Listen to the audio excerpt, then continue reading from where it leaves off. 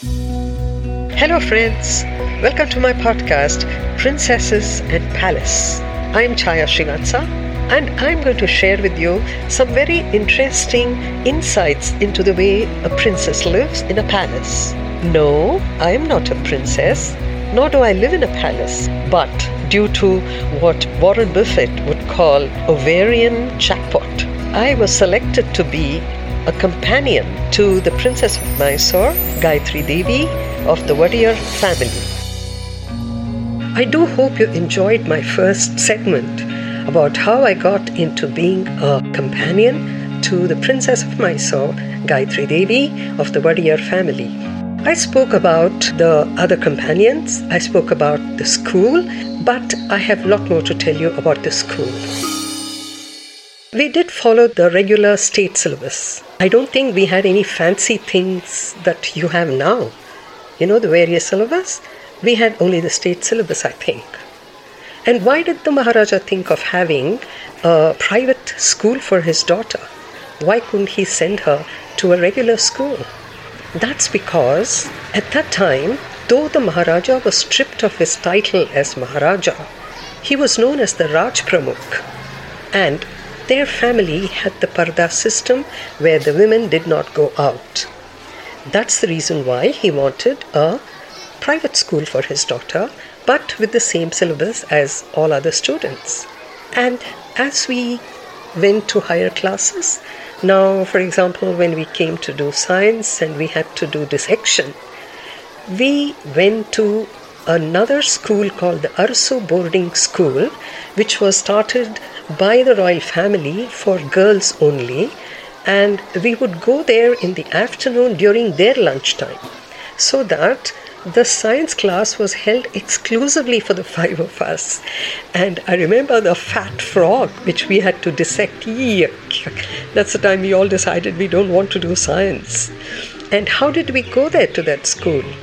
In the afternoon, as I said, during their lunchtime, we were carted there. I wouldn't say carted, we were driven there by none other than the Maharaja's Rolls Royce, and with the screens down so that nobody could see us from outside. You know, it didn't seem strange to us at that time. It seems like that's the way everybody is. So after the science class, we would come back to the palace to do the rest of the classes. And we were in the Girl Guides too. And for that, we went to the Good Shepherd Convent, where we had the regular exercises for Girl Guides, and we had those lovely uniforms. You know, the Girl Guide uniforms, blue with that a lovely kind of gold tassel thing. Oh, it was fun. So we were not denied any of the things that normal school girls enjoyed. Of course, it was exclusive, but we had it all. So at no time did you feel out of sync with the regular education. And I would like to focus more on the English class, because Mrs. Phyllis Watsa, who taught us, was amazing. She was the one who taught the Maharaja. She also went every evening after our class. She would go to the Zanana where the Maharani lived and teach her also English. She would write down her speeches for her, make her repeat them correct. So the Maharani spoke very good English. She corrected her diction and pronunciation, and it was all done in such a professional manner. Mrs. de Vries was a little strict, but she was a really good science teacher. She lived near the palace quarters because her husband was part of the band, the palace band. I think he played the violin. She had two daughters. One of them was the companion and her sister, and she had two sons.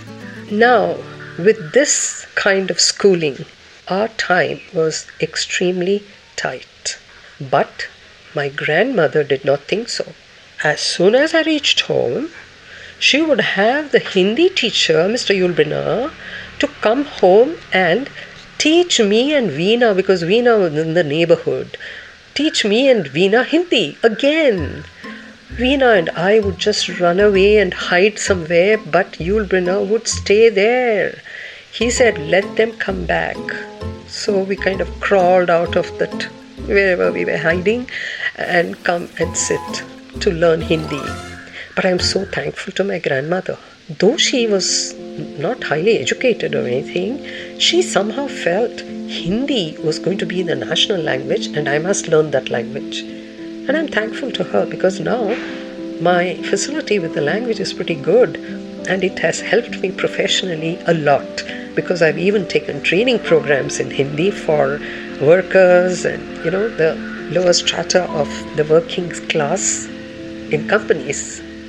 Well, coming back to schooling, we had tests, regular tests, and each one of us came first by turn. Nobody needs to be feeling bad about it.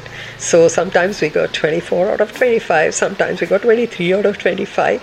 But it didn't really bother us because at that time, I don't think there was a compulsion about competition in marks.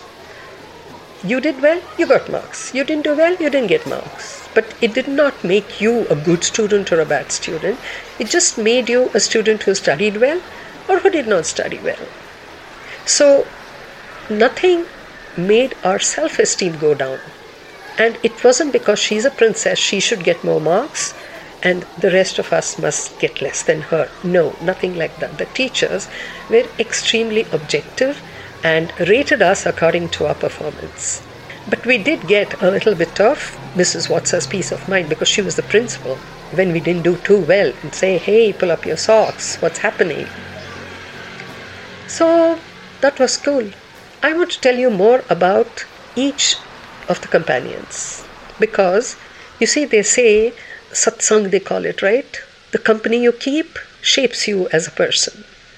So, since we were such a small group of 5 people, oh, by the way, we did have another person who joined us for a very short while because her father was the private secretary to the Maharaja appointed by the government. So, Farida Dara Shah, I'll tell you more about her when I speak about the friends individually. I'll tell you more about them a little later, maybe in the next segment. But coming back to school, I want to talk about the reading habit we all cultivated thanks to the beautiful books that the Maharaja brought for us from his trips abroad. I remember started reading the Noddy series. Remember that? Noddy goes to school, Noddy does this and Noddy does that. Small little books, so interesting, and that hooked us all into the reading habit. Then came Enid Blyton and the rest of them. But these books were not available in India. We were really lucky because His Highness used to bring these books for us to read. So we had library time, if you please. And Mrs. Watsa made sure that we read them.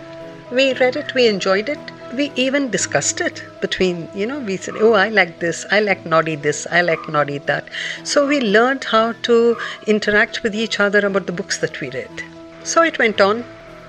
The regular classes, the physical exercise, which we really didn't like very much, but a little bit of games like 7 tiles and running around the Darbar Hall.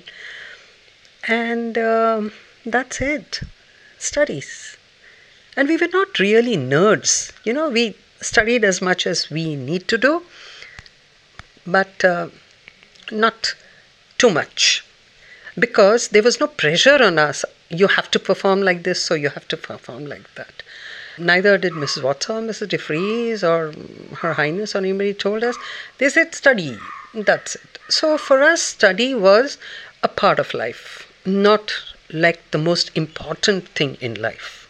I think that's really a great way of education to make us like it, to learn and not study to get marks or compete with each other.